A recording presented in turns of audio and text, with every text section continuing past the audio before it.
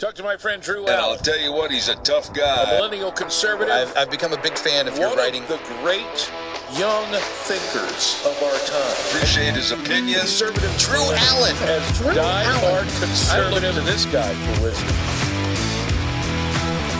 Well, folks, after a long day of entertaining audiences around the country on other people's radio shows, talking about the issues that plague America, the issues that you want my unique perspective and take on, well, it's now time to do my own show, the Drew Allen Show podcast. Thanks for joining me again.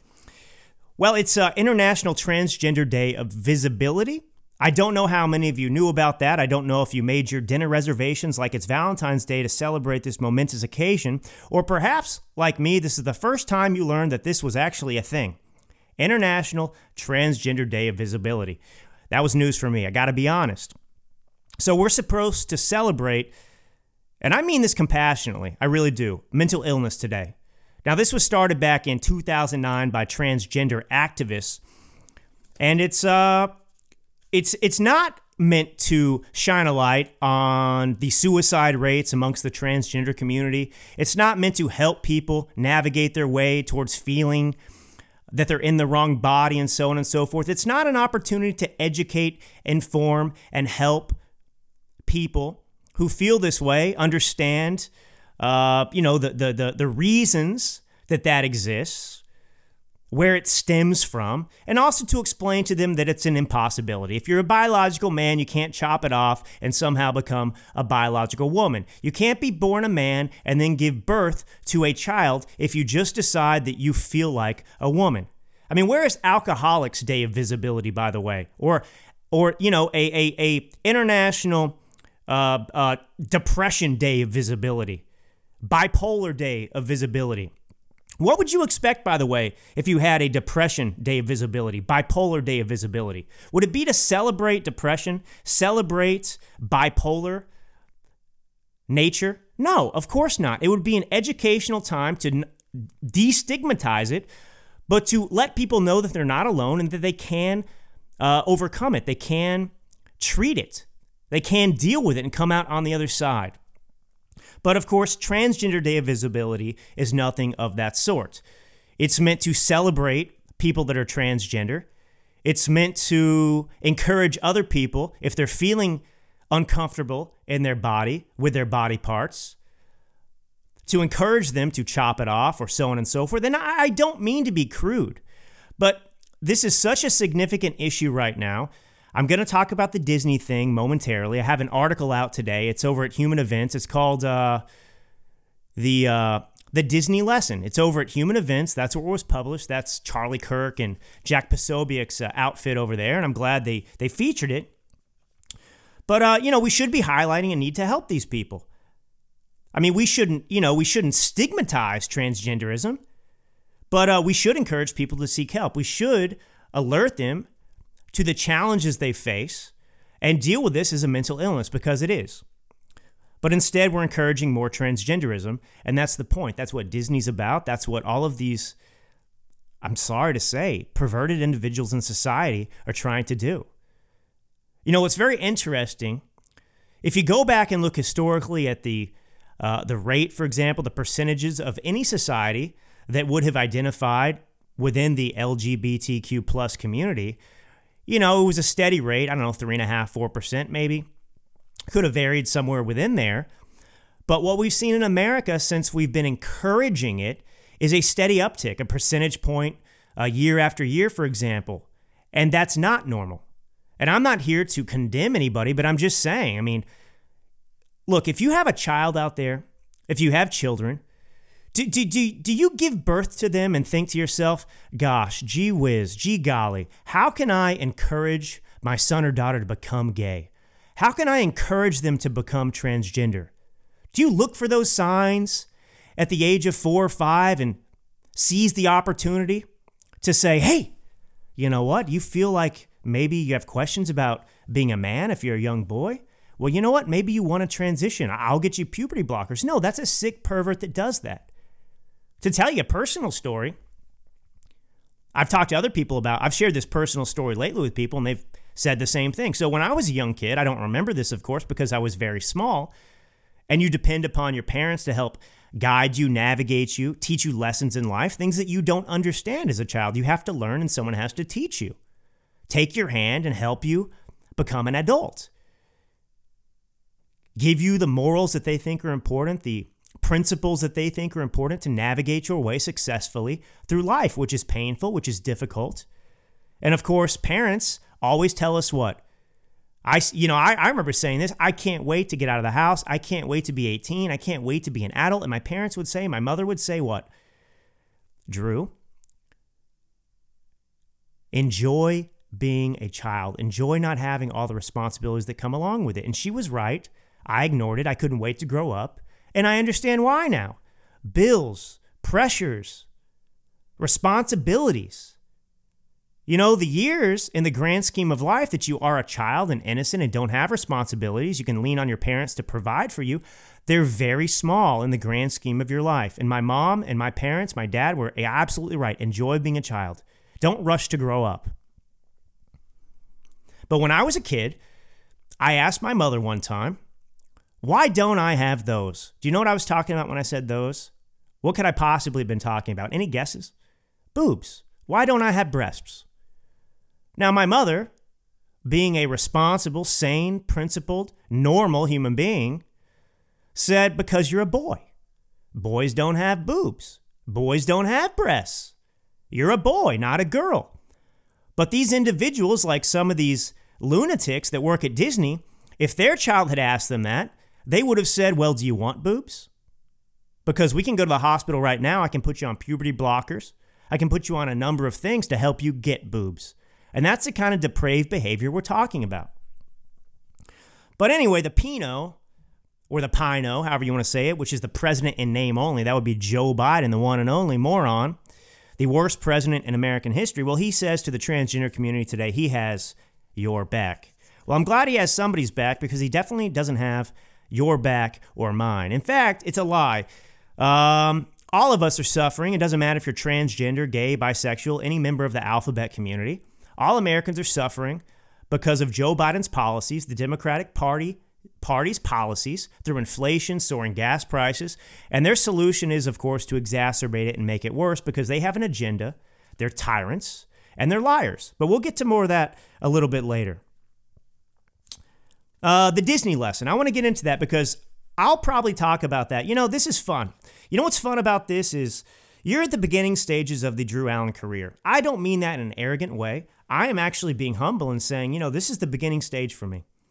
The podcast, this is the 79th episode, I believe. I haven't been doing this that long. I've been writing articles, columns longer than I've been doing the podcast. And those of you, many of you have been with me since the very beginning. I know who you are, some of you, many of you, especially the friends and family that began with me. And now our audience has grown to thousands.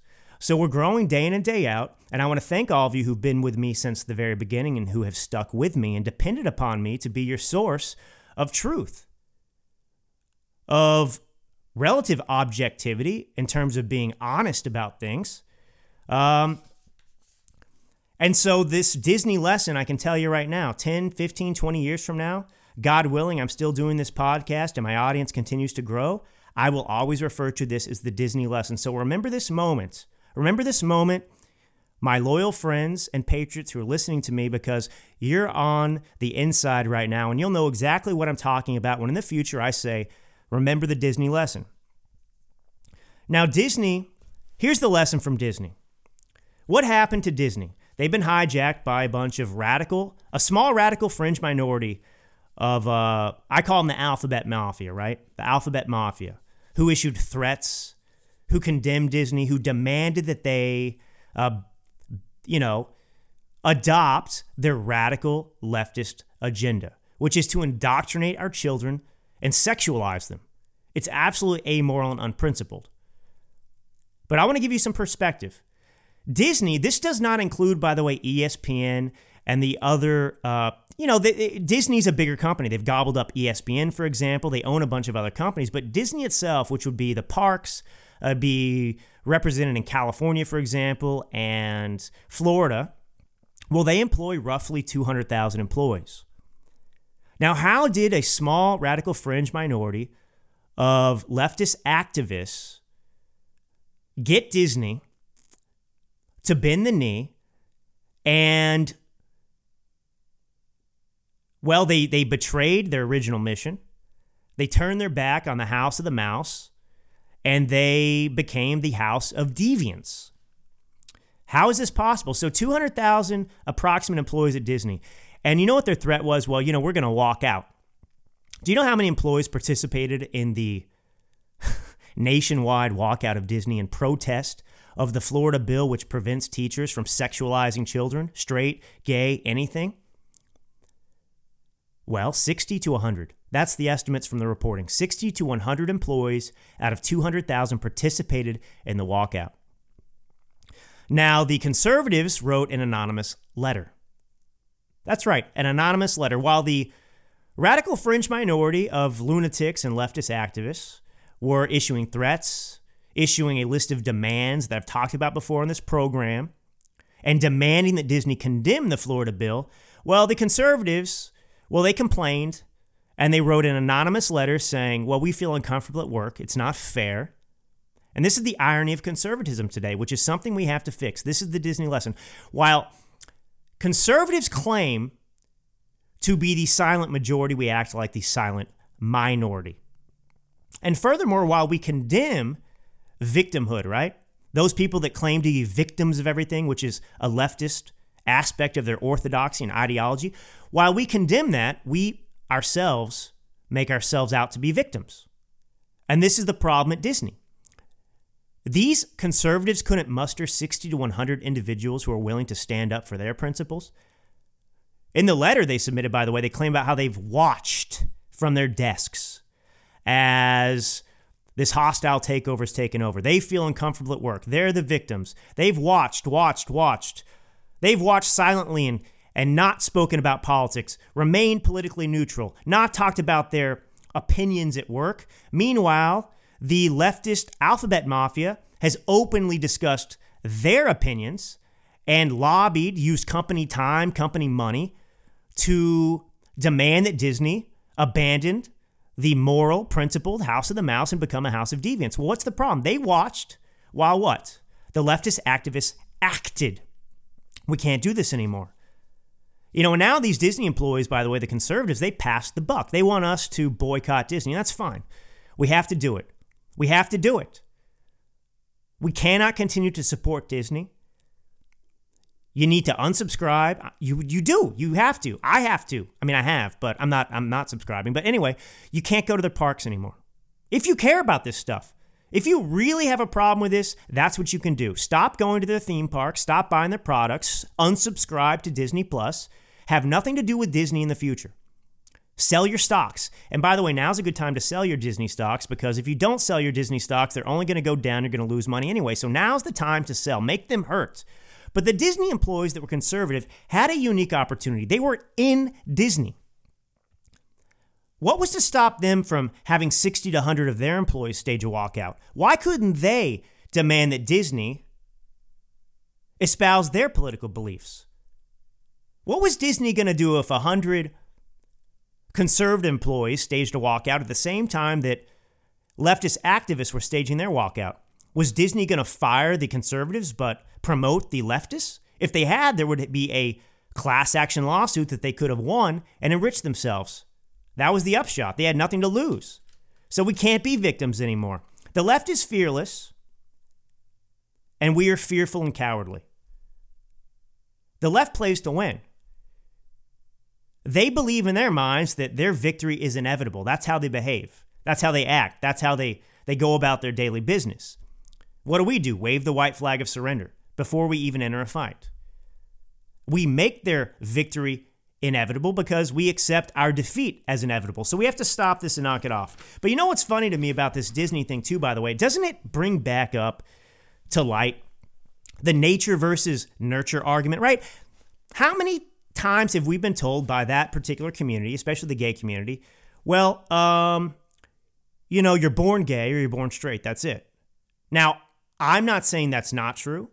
Certainly, people are born having a natural attraction to the same sex. That's true. But if that's the case, and you're just born wanting to be transgender or born wanting to be bisexual or born wanting to be gay, well, why do they feel the need to have teachers impress upon 5-year-olds to 9-year-olds gay orthodoxy, transgender orthodoxy? If you're born that way, why do they feel the need to indoctrinate and encourage that behavior? Nature versus nurture. It's both, by the way. If you go back and look historically at percentages, I mean, certainly people have always been gay, for example. Transgender? No. But gay? Certainly. Okay, fine. Whatever. But again, I would ask you, when your child is born and you're looking into its eyes in the hospital for the first time, do you look at that child and say, gee whiz, I hope my child grows up to be gay. I hope my child grows up to be transgender. I hope my child grows up to want to choose its own pronoun. Of course not. Of course not.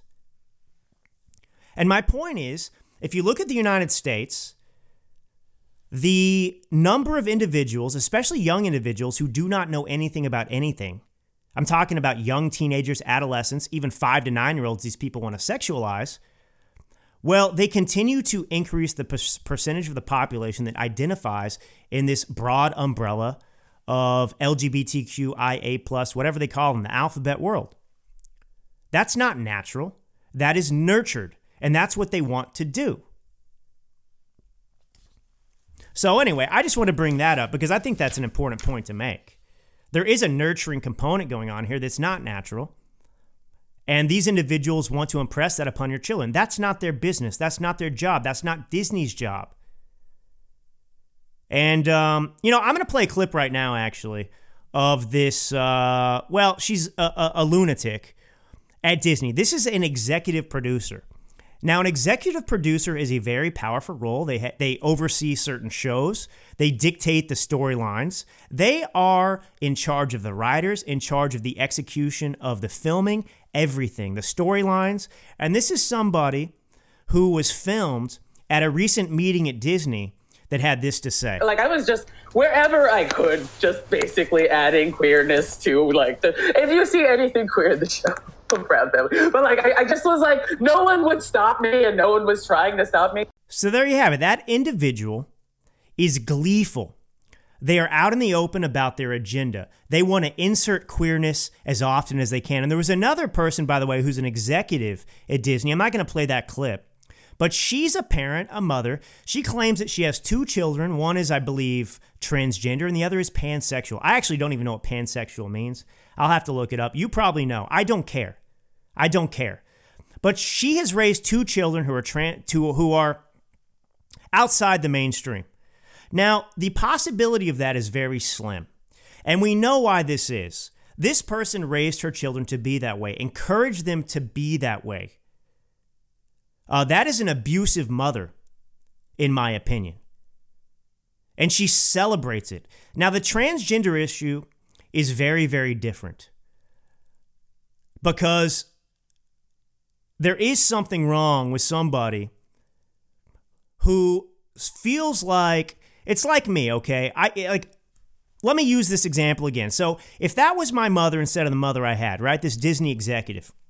And I came to her and said, well, hi, Mom, how come I don't have those things you have on your chest? Oh, well, do you want them?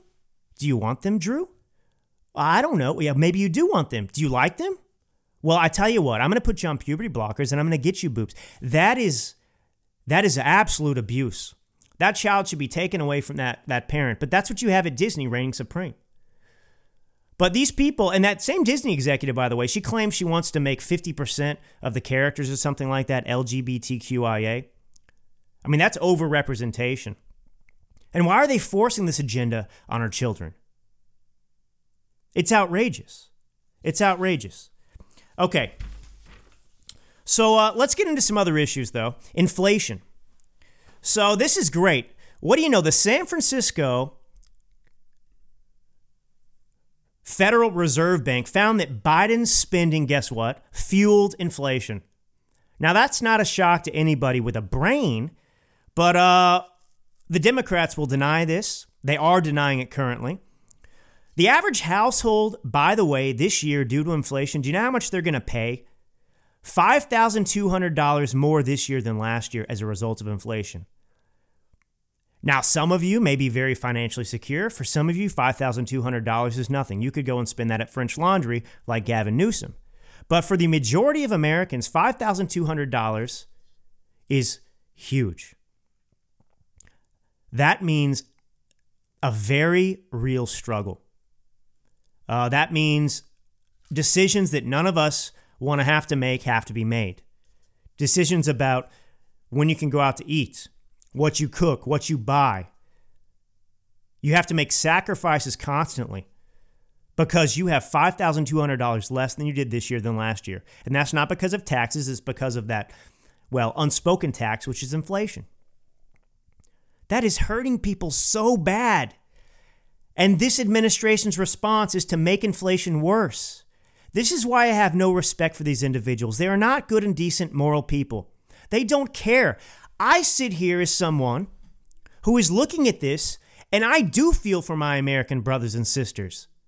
I feel their pain myself as well because I am making $5,200 a year less than I did last year because of inflation. And while I would seek solutions, and while I know what the solutions are, this administration doesn't care. They're so callous, so driven by their agenda to radically transform America, make people more dependent upon the Democratic Party specifically, that they just shrug it off. And what do? Remember, they blame the greedy meat companies, big meat, they said, other industries. Except, you know what? The producer price index, now that's different than the consumer price index, right? The producer price index is the inflation experienced at the top of the food chain, the people who are making the products. It's upstream of us. So the cost for producers also rose. That's why their prices are increasing, because they're having to pay more themselves, and it trickles down and affects all of us. But the Biden administration is lying through their teeth about all of this. And do you know what's fascinating? The San Francisco Federal Reserve Bank discovered something. Do you know what they discovered? Do you remember back in March of 2021? That is when Biden passed his $1.9 trillion COVID relief bill. And the Democrats own it. They passed it on their own in Congress without a single single Republican vote. And they did this through the budget reconciliation process.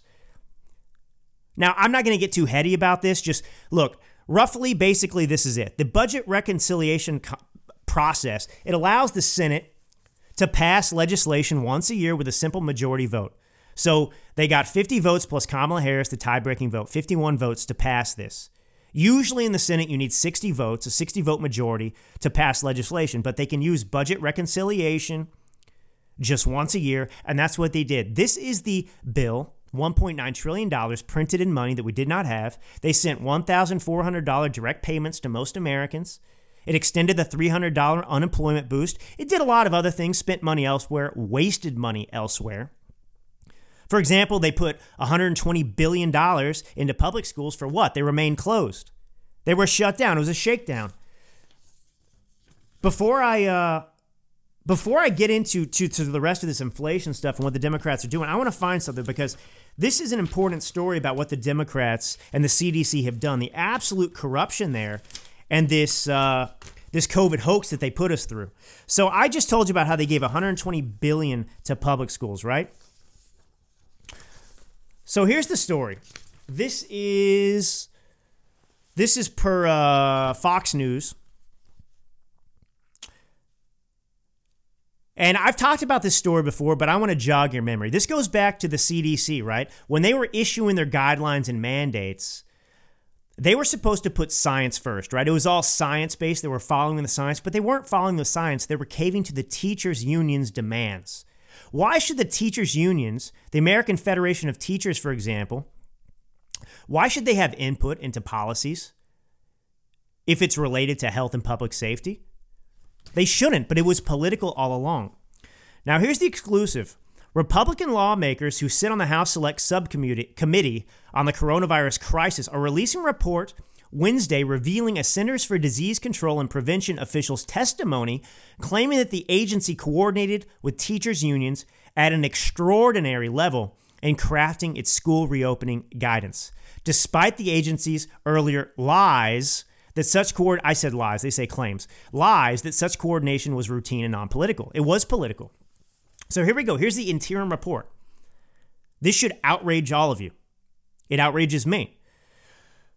So apparently the emails between the American Federation of Teachers, the AFT, the White House, and the CDC show that the AFT, the teachers' cozy relationship with the Biden administration's political leadership at the CDC, positioned the union to impose line-by-line edits to the reopening guidance. So they were submitted the guidance by the CDC, and the teachers' unions looked at it and were able to go through and edit it and ask and make their demands. And this is alarming because the CDC's past practice was to keep the draft guidance confidential. So it wasn't confidential. It was shared with the teachers' unions ahead of time, and then it was given back to them as if they were passing legislation back between the House and the Senate to sign something. So it was supposed to be unpolitical, apolitical. It was supposed to be confidential, but they sent it to the teachers' unions for validation and for edits. So this came back. I mean, we knew this back in October. These emails obtained by the Americans for Public Trust showed the AFT and the National Education Association, the NEA, the two largest teachers' unions in the U.S., that, they received a copy of the guidance before the CDC released it to the public. And on February 11th, 2021, one day before the CDC publicly posted the guidance, AFT's, the American Federation of Teachers, Senior Director of Health Issues, Kelly Trotner, emailed CDC Director Dr. Rochelle Walensky, asking her to insert the line, quote, in the event high community transmission results from a new variant of SARS-CoV-2, a new update of these guidelines may be necessary. The emails, by the way, revealed that Walensky forwarded the email to Dr. Henry Walk, the director of the CDC Center for Preparedness and Response, who then revised the guidance in accordance with AFT's request. So what is the teachers' unions doing getting involved in a medical issue, in a pandemic?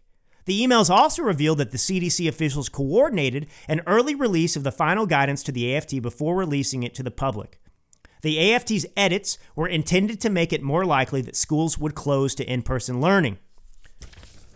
So the teachers wanted schools closed. They didn't want to go back to in-person teaching, and they colluded with the CDC to make that possible. And in this inflationary bill, the $1.9 trillion, $120 billion was given out to public schools. For what? This was a shakedown. This is the reality about the teachers' unions, by the way. It's like the mafia. We pour our taxpayer dollars into the teachers' unions, line their pockets, and then they turn around and pour those taxpayer dollars back into the Democratic Party. That's what's going on. So anyway, back to the inflation. So there's a graph, and it shows American inflation compared to inflation in other developed countries. So this chart graph, it ends before, by the way, the Russian invasion of Ukraine. So don't give me the garbage argument that Russia-Ukraine is responsible for inflation, because this doesn't even include Russia-Ukraine. This graph goes up until before the Russia invasion of Ukraine. So inflation skyrocketed after the passage. They can point to it. It's on the graph. Basically, the moment this bill passed, the $1.9 trillion were printed for COVID relief, they say, well, inflation skyrocketed. Nearly 3 percentage points, almost immediately. Almost immediately. It goes, by the way, from 1.5, that's the rate of inflation, to nearly 4. Nearly 4, which coincides with the Democrat spending bill. And then it hits 5 before 2022, before the invasion.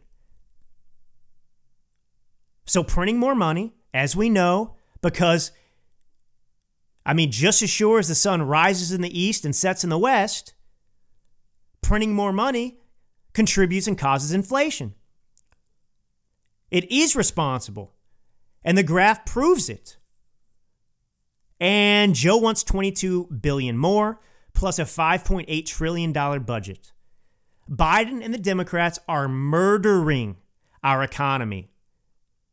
If America, by the way, is a patient, Biden is committing malpractice. If he's the doctor, he's giving us poison and calling it medicine, and it's intentional.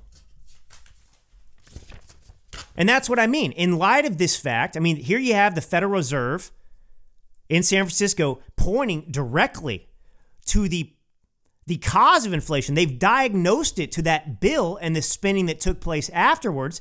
And this administration wants to print more money. It's not accidental. It's intentional. They want you to hurt. They want me to hurt. It's part of the design. And I'll get into a little bit of that later with this World Economic Forum you may have heard about and the Great Reset. It's not a conspiracy theory. It's true. And I'm going to get into it. But before that, the border crisis. Here's another situation. Biden has caused a problem at the border, and his solution is to exacerbate it. So the border patrol chief, his name's Raul Ortiz, he has said that they're going to hit 1 million encounters with illegals for the fiscal year 2022. Now, fiscal year 2022, just semantics. The fiscal year started in October. Now we're less than 6 months in, and Raul Ortiz is saying that they're going to hit 1 million encounters this year. Now, those are only the ones that they catch. That doesn't include all the ones that get away. I've heard figures up to 2 million and so on and so forth. So more than 1 million people will be illegally entering our country in a year. That's not immigration. That's an invasion. And now Biden is announcing that he's going to lift Title 42. And Peppermint Patty, she's still on vacation or she's in quarantine. I don't know. I mean, maybe she's visiting her therapist right now to come to terms with the fact that her literal job is to lie to the American people, to run cover for a criminal right now who is destroying America. So Peppermint Patty wasn't there for this press conference, but Kate Bedingfield was filling in.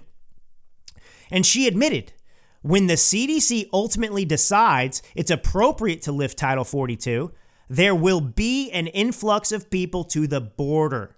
So they're admitting that if they lift this, there's going to be an influx to the border, which is going to exacerbate the current invasion that exists. Now, Title 42, just to give you a refresher, remember the Haitian invasion? The media was reporting that many of those illegals were being released into the United States. A reporter back then asked Jen Psaki, here is the quote, "Media on the border have reported that many Haitians are being released into the United States. Can you clarify why they're not being placed on expulsion flights to Haiti? And does the administration have any concern that these releases undercut the public messaging that Haitians should not come to the border?" And here was Jen Psaki's response. Peppermint Patty, "Well, let me explain to a little bit of how the process works. So DHS, the Department of Homeland Security, continues to expel migrants under CDC's Title 42 authority." So they used to point to the Title 42, which Donald Trump put in place back in March of 2020 when the pandemic was coming. Look, Title 42, by the way, it's very simple. It's a section of the Public Health Safety Act that allows the U.S. government to temporarily block non-citizens from entering the U.S. when doing so is required in the interest of public health. So that's what Trump put in place because, Lord knows, the Democrats wouldn't give him the wall, wouldn't give him anything, so he had to use every weapon at his disposal to try and prevent the mass illegal immigration into the United States of America. So back then, the Biden administration was pointing to the fact that they still were using Title 42 that Trump put in place to try and pretend like they cared, try and pretend like they were actually doing something to prevent this illegal influx. They used to care. Now they weren't. They were making exceptions left and right. For example, so Biden didn't repeal Title 42. And like I said, that was just this cover they had to say, this is in place still. We don't have open borders. That's why they kept it in place. Also, there's a secondary reason they kept it in place, and that's because they were still pushing these lockdowns, right? They were still using the pandemic to run roughshod and put their boots on the throats of the American people and subjugate us to their tyranny. So they couldn't lift Title 42, which was put in place because of the pandemic, to prevent an influx of COVID-positive immigrants into our country, they couldn't eliminate that while also continuing to demand that we wear masks indoors, socially distance, and so on and so forth. But Biden, while he didn't repeal it, he didn't really enforce it either. For example, he made exceptions, right? So it was still in place nominally, but Biden said, well, this isn't going to apply to unaccompanied children.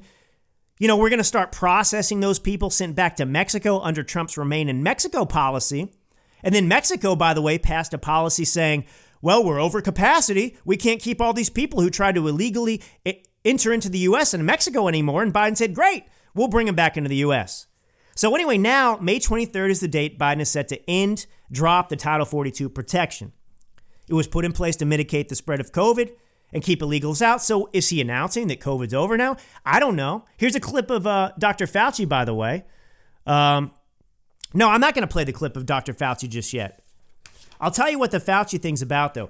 Fauci is making his rounds again. He's resurfaced from witness protection. He's out there again saying that Americans should prepare themselves for the possibility of future lockdowns. This is outrageous. So they're going to lift Title 42, officially declaring the pandemic's over, as if they didn't already do that anyway. But now Fauci's still out there saying, well, Americans should still get ready to lock down if we deem it necessary.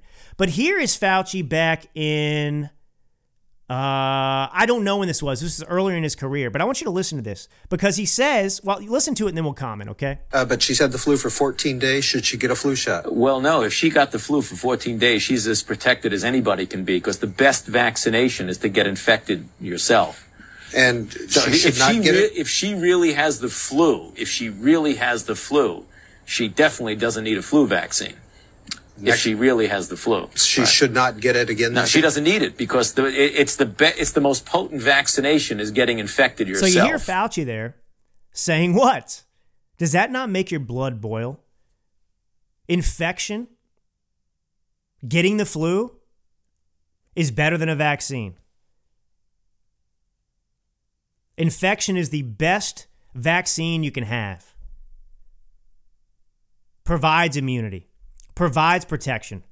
And we just had to listen to this jerk, this liar, for over 2 years and continuing, tell us that everyone needs to get vaccinated, that that's the only way forward. They totally denounced, ignored the scientific truth and reality that getting COVID was better if you were young, if you were healthy, if it wasn't a severe issue for you. Getting COVID is the best thing that could happen because it provided natural immunity. And they subjected us to the new dark ages of America, telling us the opposite, that the only way forward was to actually get it. Now, interestingly, by the way, about this Title 42, well, dropping it by the Biden administration, this is a huge issue for the Democratic Party. Look, I'm going to talk about this more in a little bit, but we need to feed them the rope to hang themselves, metaphorically, with some of these issues because they're not popular amongst the American people. I'll give you an example. There are two Arizona Democrats, Senate Democrats, Kyrsten Sinema and Mark Kelly, who say that this should remain in place because the U.S. Border Patrol is expecting a sharp rise in illegal invaders. Now, Mark Kelly's up for re-election in November, and he's saying, no, we need to keep this in place. This is a problem. This is a problem. The Democrats want an influx of illegal immigrants into this country. It's been happening, and now they're so brazen, they're not even pretending to care anymore. They're just coming out and saying the border is wide open, and they know it's going to cause a further influx, and we're already looking at 1 million apprehensions in 1 year. Encounters, I should say, which means upwards of close to 2 million people have probably come into the country. We don't know where they are. They're in the various states. We know that Biden has actually put these individuals on planes in the middle of the night and flown them using taxpayer dollars into the interior of the United States of America, aiding and assisting illegal immigrants.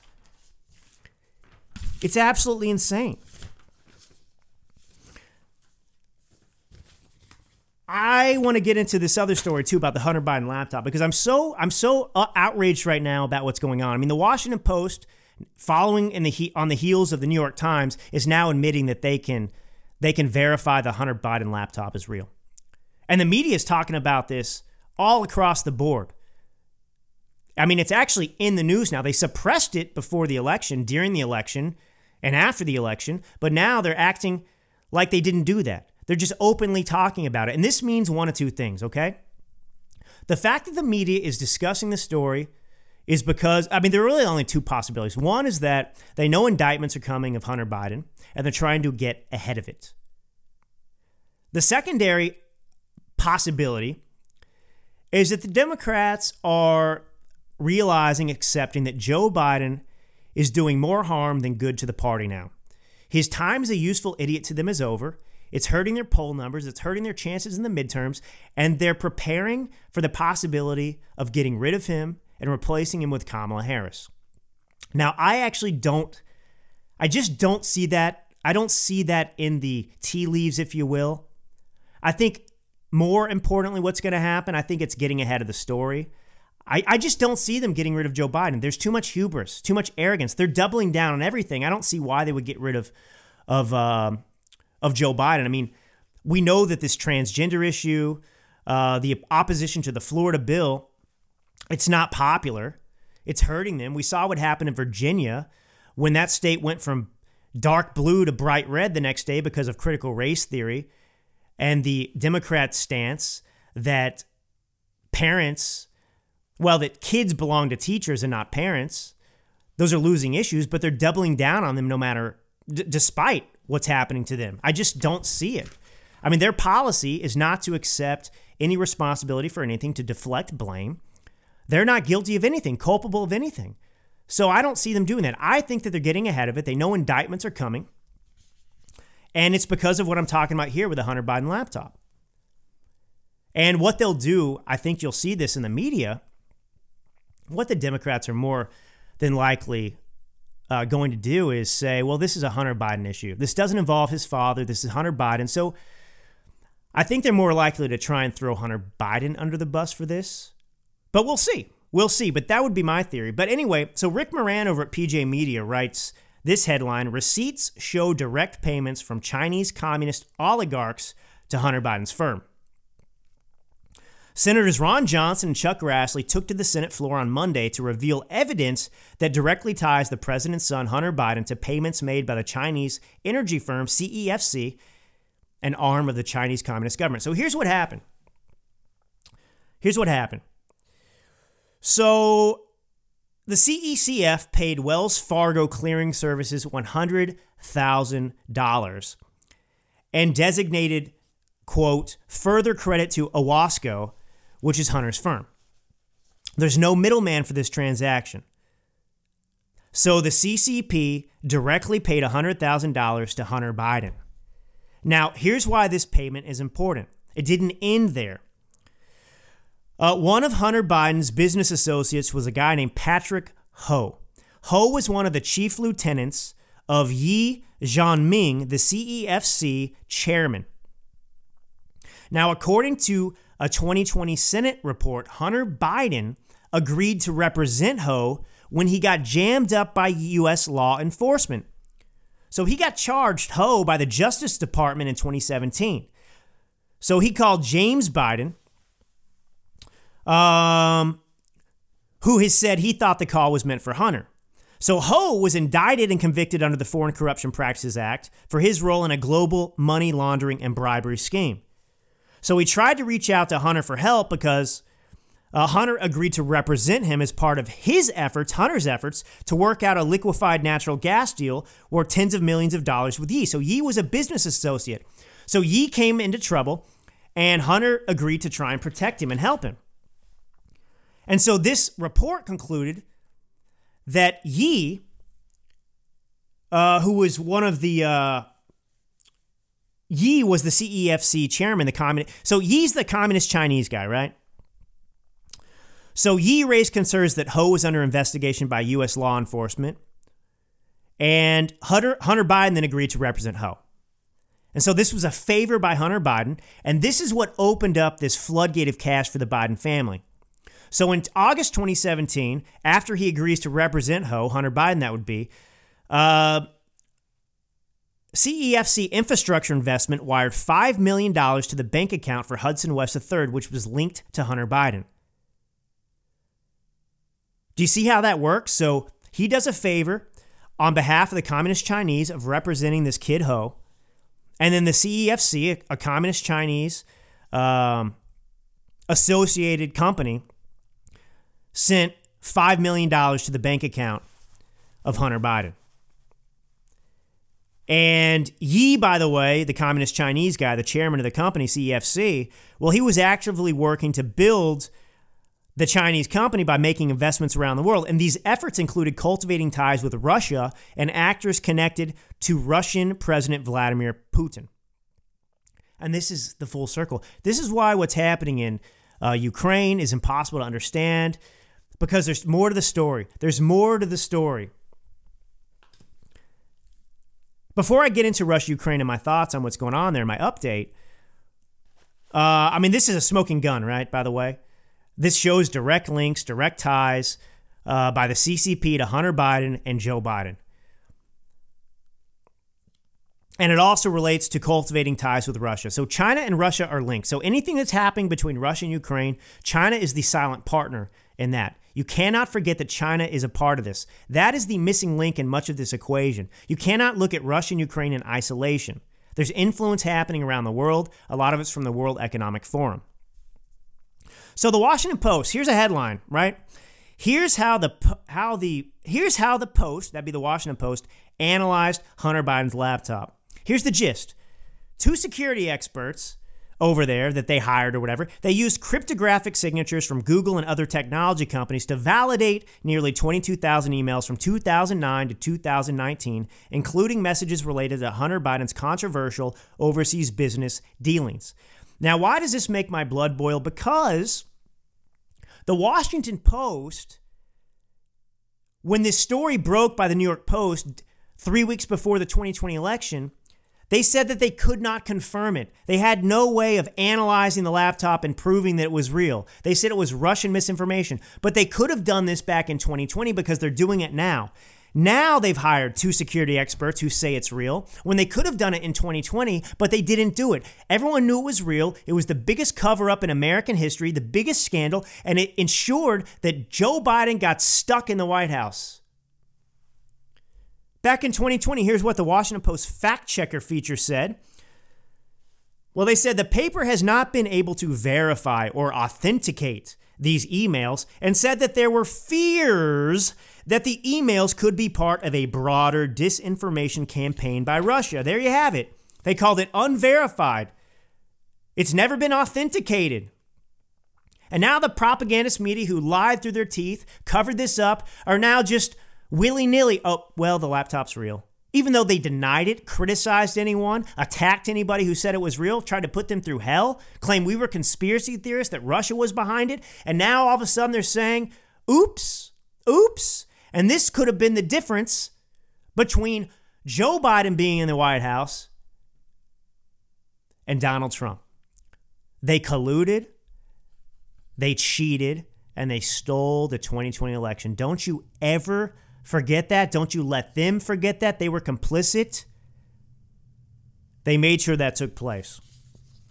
By the way, do you know the FEC has fined Hillary Clinton, the DNC? That's right. The Clinton and the Democratic National Committee have paid the FEC fines. They fined Clinton's 2016 presidential campaign and the DNC for lying about funding that discredited Steele dossier, which was their attempt to smear then-candidate Donald Trump. So the FEC said Clinton and the DNC violated strict rules on describing expenditures of payments funneled to the opposition research firm Fusion GPS through their law firm. I've talked about this a ton, but my point is the DNC and Clinton campaign just paid the FEC a combined $1,024,000. A little over $1 million. Let's just leave it there, okay? Sorry. Let me back up. The DNC and the Clinton campaign, they paid $1 million in legal services, they said, not opposition research, to the law firm Perkins Coie for Fusion GPS's information. Now remember, it was this big complicated deal to try and distance themselves from what they were doing. But Hillary Clinton paid Perkins Coie, which was the intermediary who then paid Fusion GPS to develop the Steele dossier, which made all the phony claims of Trump-Russia collusion. So they paid over $1 million, and then they lied to the FEC and said they were just paying Perkins Coie for legal services. Now you understand why. This was illegal. So they couldn't pay Fusion GPS directly. This is a bombshell that I don't think many are talking about except me right now. This was a bombshell. So they try to circumvent it, right? They paid Fusion GPS, they paid Perkins Coie, a law firm, so they could then lie to the FEC and say it was legal services. But that's not what happened. The Clinton campaign, this was their argument, they paid for legal advice and services because it was Perkins Coie, not them, that hired Fusion GPS. But the FEC said the law was clear and violated. Do you remember what the Democrats did to Trump? With the Stormy Daniels, I talked about it last episode.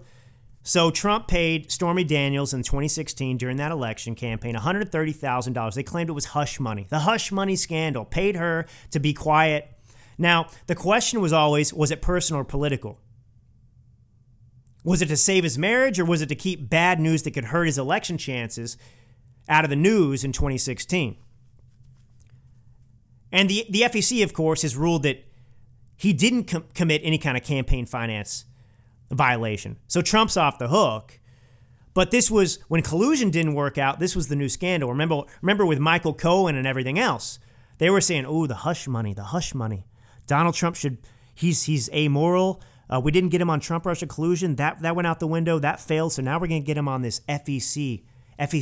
But, their argument then was the fact that they were alleging that Trump had committed some kind of FEC violation, campaign violation. Well, that was grounds for impeachment as well. That he's so corrupt. But you have Hillary Clinton who actually committed it.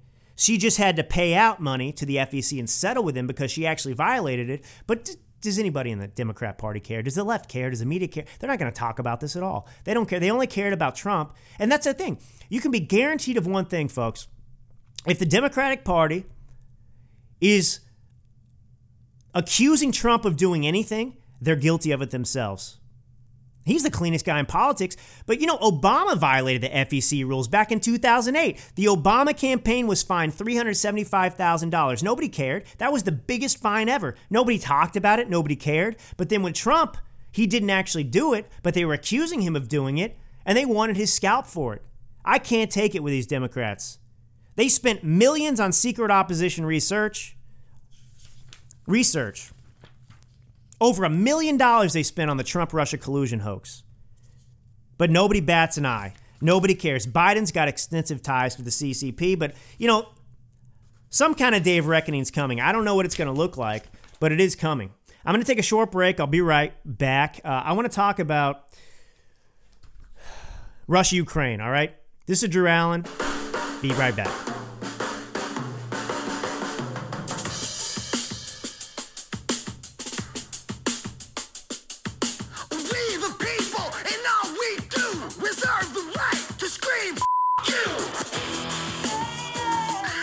Well, you might find this interesting. So,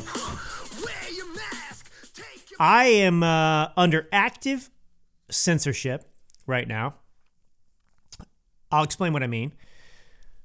So Human Events. Let me start there. Human Events. It's a great conservative publication that has been revived in recent years. Right now, it's some of the editors there. I think it's Charlie Kirk, Jack Posobiec. Great Americans, brilliant guys. You know their names, I'm sure. And it was Ronald Reagan's favorite magazine. It was. And lately, they've been publishing, gobbling up everything I've written. I just had my latest, The Disney Lesson, published there. And the reason I bring this up is if you go to Google and you type in Drew Allen, The Disney Lesson, The Disney Lesson Human Events, Drew Allen, The Disney Lesson Human Events, you will find nothing. It's as if my article does not exist. That is how heavy the censorship is. That's how real it is. I understand it because it happens to me often, but this is the first time in which I've discovered that no combination of words or specificity will reveal my article in the Google search results. Nada, zilch. Crazy, right? Censorship is real, and it happens even to me. So you're tuned into a good place, because if they're censoring me, it's because I'm saying things they don't want me to say, which are things that are true and need to be heard. But back to Russia, Ukraine. Look, all I can say that is broadly applicable to every one of you listening is that be skeptical of everything you're hearing reported about that crisis. Just be skeptical. Have a skeptical mind. It's important because it's unreliable and there's more than meets the eye, and I'll explain what I mean. You know, Zelensky, just the other day, that'd be the president of Ukraine. He gets more Y's after his name every day. Soon it's going to be Zelensky. Anyway, it's been spelled in the past differently. Then it was one Y, now it's two Y's, whatever. Zelensky E. Well, he, did one of his little pressers where he has his camera faced at him and he's wearing some kind of military colored green, short sleeve t-shirt, playing the role of some military hero there in Ukraine. Well, he just made an announcement pushing for Europe to transition to green new energy. Here's the quotation. Russia's aggression against Ukraine is an argument to accelerate green transformation on the continent. Europe must give up Russian oil, give up as soon as possible. Now, this made my antennae go straight up. What I would say, from my personal opinion, look, no doubt Russia's the aggressor here. No doubt any harm that's come to Ukrainians or the cities is morally repugnant and to be denounced and decried. But Zelensky is no hero. Zelensky is a prop, in my opinion. He's a fraud. He is a tool of the globalist agenda. Here he is in the middle of an apparent war, an invasion of his country, and he's taking the opportunity to push for green new energy. Now, you could say, oh, well, he's just looking at what's happening in Russia with their oil, and he's looking to defeat Russia by saying they should stop buying Russian oil. But he can't be that stupid, because every country still needs oil. America uses 22 million barrels of oil a day. Europe needs oil. There is no green new energy source that can supplant oil. It just can't. Even if you believe in the climate change hoax, it's not feasible. It's not pragmatic. And so here's Zelensky. And by the way, a little history about Zelensky. He ran as a kind of a populist, right? This anti-corruption candidate who was going to sock it to the corrupt oligarchs in Ukraine, their version of the ruling class, their DC elite, if you will, in Ukraine. But in reality, Zelensky himself is an oligarch. Do you know he's worth? It's estimated between near $1 billion or more than $1 billion. Now, he did not make that fortune being a Ukrainian TV star. He is richer than Chris Rock, Will Smith combined. He is richer than America's, Hollywood's biggest TV stars, a billionaire by many estimates. Now, he attacked his incumbent that he ran against, Petro Poroshenko, for parking his assets offshore. But Zelensky owned and invested in numerous offshore companies himself, for example. He had a stake in this offshore company that he secretly transferred to a friend just before the election. And now he's pushing the green new energy agenda. And he's been a green new energy advocate for a while, by the way. Back in June of 2021, Zelensky signed this Ukrainian version of a executive order, if you will, more or less. He signed this decree, and it's called the Green Country Project. Pledged to plant a bunch of trees, much like AOC. He and AOC could have a great date. If AOC ditched the ginger, she could be with Zelensky. They'd be a match made in heaven. But in this executive order, this Green Country Project, He announced the development of renewable energy sources, electric transport, energy efficiency. He sounds a lot like Joe Biden, like the Democratic Party. He wanted to push, even back in 2021, before the invasion, green new energy. So if anything, this guy's ignorant, absolutely ignorant. He's part of this climate cult. Now, this is the World Economic Forum. I'm sure you've heard a lot about that. It's not a conspiracy. It exists. They had a Build Back Better climate agenda. Build Back Better, where have you heard that? The Biden agenda, Build Back Better. This comes straight out of the World Economic Forum. Now, Zelensky's repeating the talking points. Biden's pushing the talking points. I mean, now his solution is he's he's raised gas prices because of his policies, and now he's going to try and give us relief of 7 cents at 7 cents a gallon at the pump, because he's going to deplete our entire strategic oil reserves, which are not meant for this, and it's only going to exacerbate the problem. That's what I mean. He's layering a crisis on top of a crisis and trying to pretend like he's doing something to alleviate the pain of Americans, when the only option, the only real solution, is to stop implementing policies that are preventing American oil production.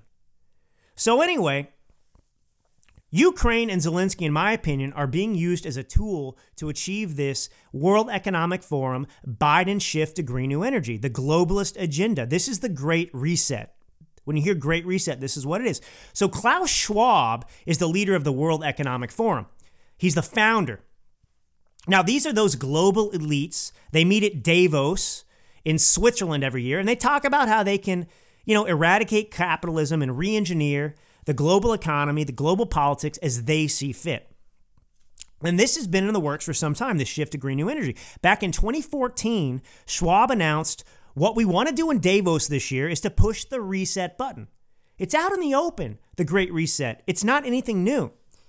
Now, I want to explain this. Now, this is from a talk delivered at Hillsdale College back in 2021. Stick with me. Back on November 7th, 2021, the speaker was Michael Rechtenwald, and he's the Chief Academic Officer for American Scholars.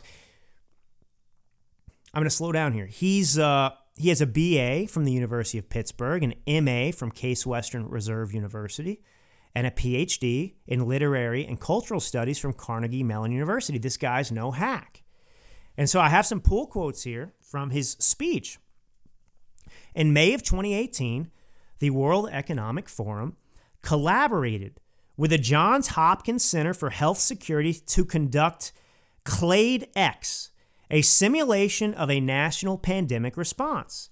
Specifically, the exercise simulated the outbreak of a novel strain of human parainfluenza virus with genetic elements, it doesn't matter, they called it CLADE-X.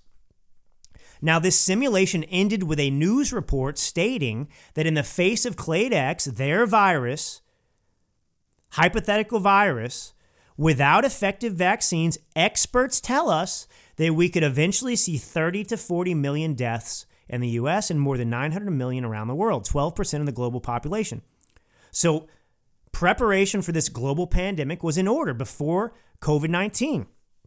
Now, in October 2019, the WEF, World Economic Forum, Klaus Schwab collaborated with Johns Hopkins and the Bill and Melinda Gates Foundation on another pandemic exercise. They called it Event 201, which simulated an international response to the outbreak of a novel coronavirus. Very specific, don't you think?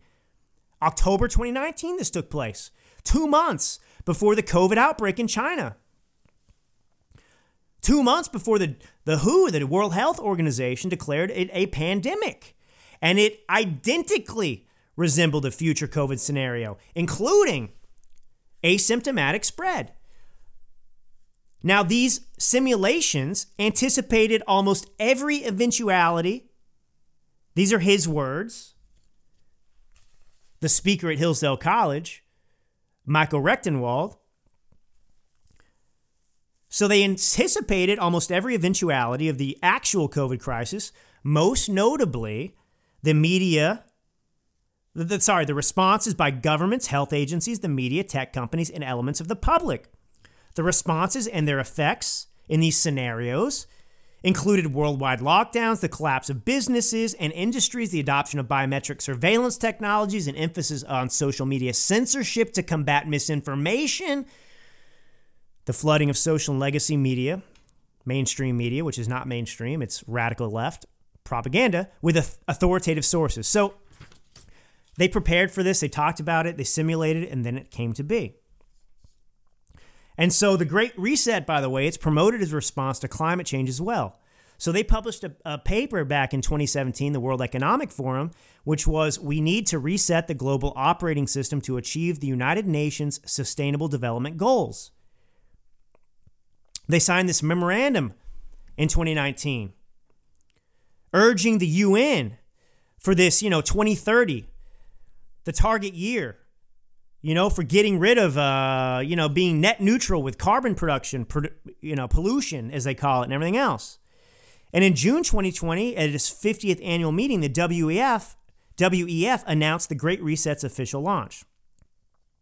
They published a book, Schwab did, called About the Great Reset. The book declared that COVID represents an opportunity that can be seized, that we should take advantage of this unprecedented opportunity to reimagine our world, that the moment must be seized to take advantage of the unique window of opportunity, and that for those fortunate enough to find themselves in industries naturally resilient to the pandemic, so think here of big tech, Apple, Google, Facebook, Amazon, the crisis was not only more bearable, but even a source of profitable opportunities at a time of distress for the majority. Now, this is what Obama, Kamala Harris, and other Democrats said verbatim. They talked about COVID being an opportunity to transform our economy.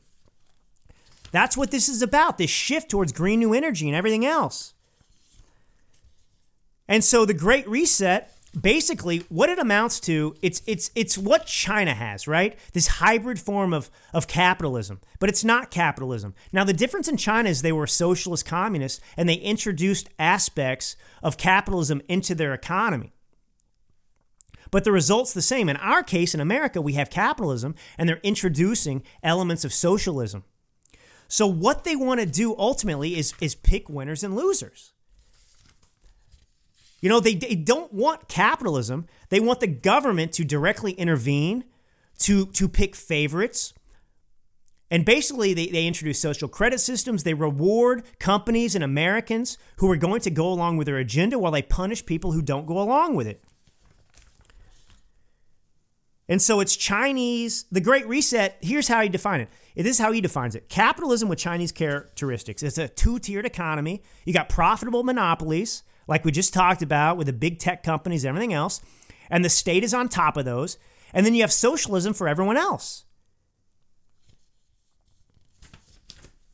And that's why I'm looking at what's going on in China and Russia, Ukraine. I'm saying this is very convenient for them. And for this guy Zelensky to be coming out and pushing a green new agenda now, does it not make you think, well, this is interesting because how is the Russia-Ukraine crisis being used? Russia invades. By the way, it's not fathomable to me that they can't take Ukraine. They're in a holding pattern. At present, it's a stalemate. And China's behind it. They support Russia. So what is the goal of this? What is Russia's goal in all this? Now, the media is telling us, well, Putin underestimated. Ukrainians are really fighting back. I don't believe that for a minute. Because what we're seeing is this crisis was a very convenient, just like the pandemic, way of arguing their case for green new energy. Zelensky's arguing for green new energy now. Biden is saying, blaming the energy crisis in America on Russia, Ukraine. And but for this Russia-Ukraine conflict, he could not have blamed oil and gas. Now, he's lying, but they couldn't have blamed inflation, oil and gas prices, and all this on anything else. They would have to accept blame. So Russia-Ukraine is very convenient. And Zelensky coming out and demanding a shift towards green new energy is bizarre to me. It does not add up. There's more to the story. That's all I want to portray to you. The sanctions on Russia, by the way, aren't working at all. I don't know if you've heard this update. The Russian ruble soared over 7% or 83 to the dollar on Tuesday. Their currency has actually strengthened amidst this conflict. Explain that to me. And so I don't know that taking Ukraine was ever the point of all this. I think there's just so many things that we do not know as Americans. That's why I say, do not trust anybody. Think for yourselves. Examine these facts. Don't take anybody's word as gospel. Now, the defense minister in Russia, Sergei Shoigu, He's claiming that liberating the Donbass region, that's the eastern portion of Ukraine, that's near Crimea, that area, which they already annexed, he's saying that was the main goal of the military operation. And the Pentagon spokesman, John Kirby, said Tuesday that the comment may be an effort to move the goalpost. Taking Ukraine wasn't the goal. There's something else going on here, and we just need to stay abreast of it. All right? But anyway, that's all I got time for here today. This is Drew Allen. It's been a longer broadcast, but we had a lot to get to. And, if you're not already, go to drewthomasallen.com. Subscribe there at Substack for updates.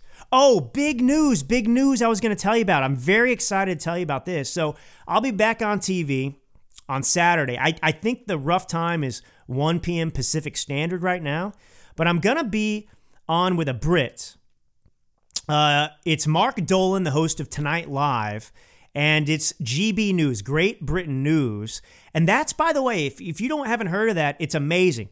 It's Great Britain's version of, Fox News, but they're more principled than Fox News, more conservative, actually. And that's where Mark Steyn, I love the guy. He's from Canada, but he's British. He used to fill in for Rush Limbaugh. He was a great friend of Rush Limbaugh's, and he actually left his Fox News show and went to GB News.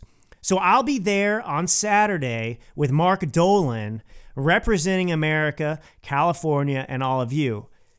And it should be a great show. I'm looking forward to it. And I will keep you abreast of those details.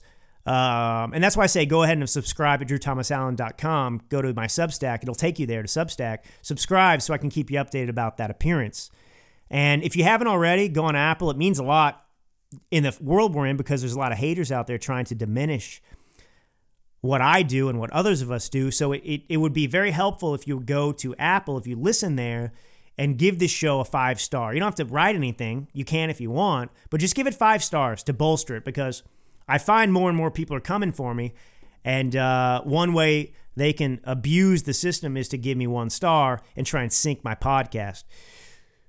So this is Drew Allen. I've been on fire. You might have to play this half speed like you do with Ben Shapiro to hear a normal cadence, but I've just been excited to be with you. This is Drew Allen. God bless you all. Until next time.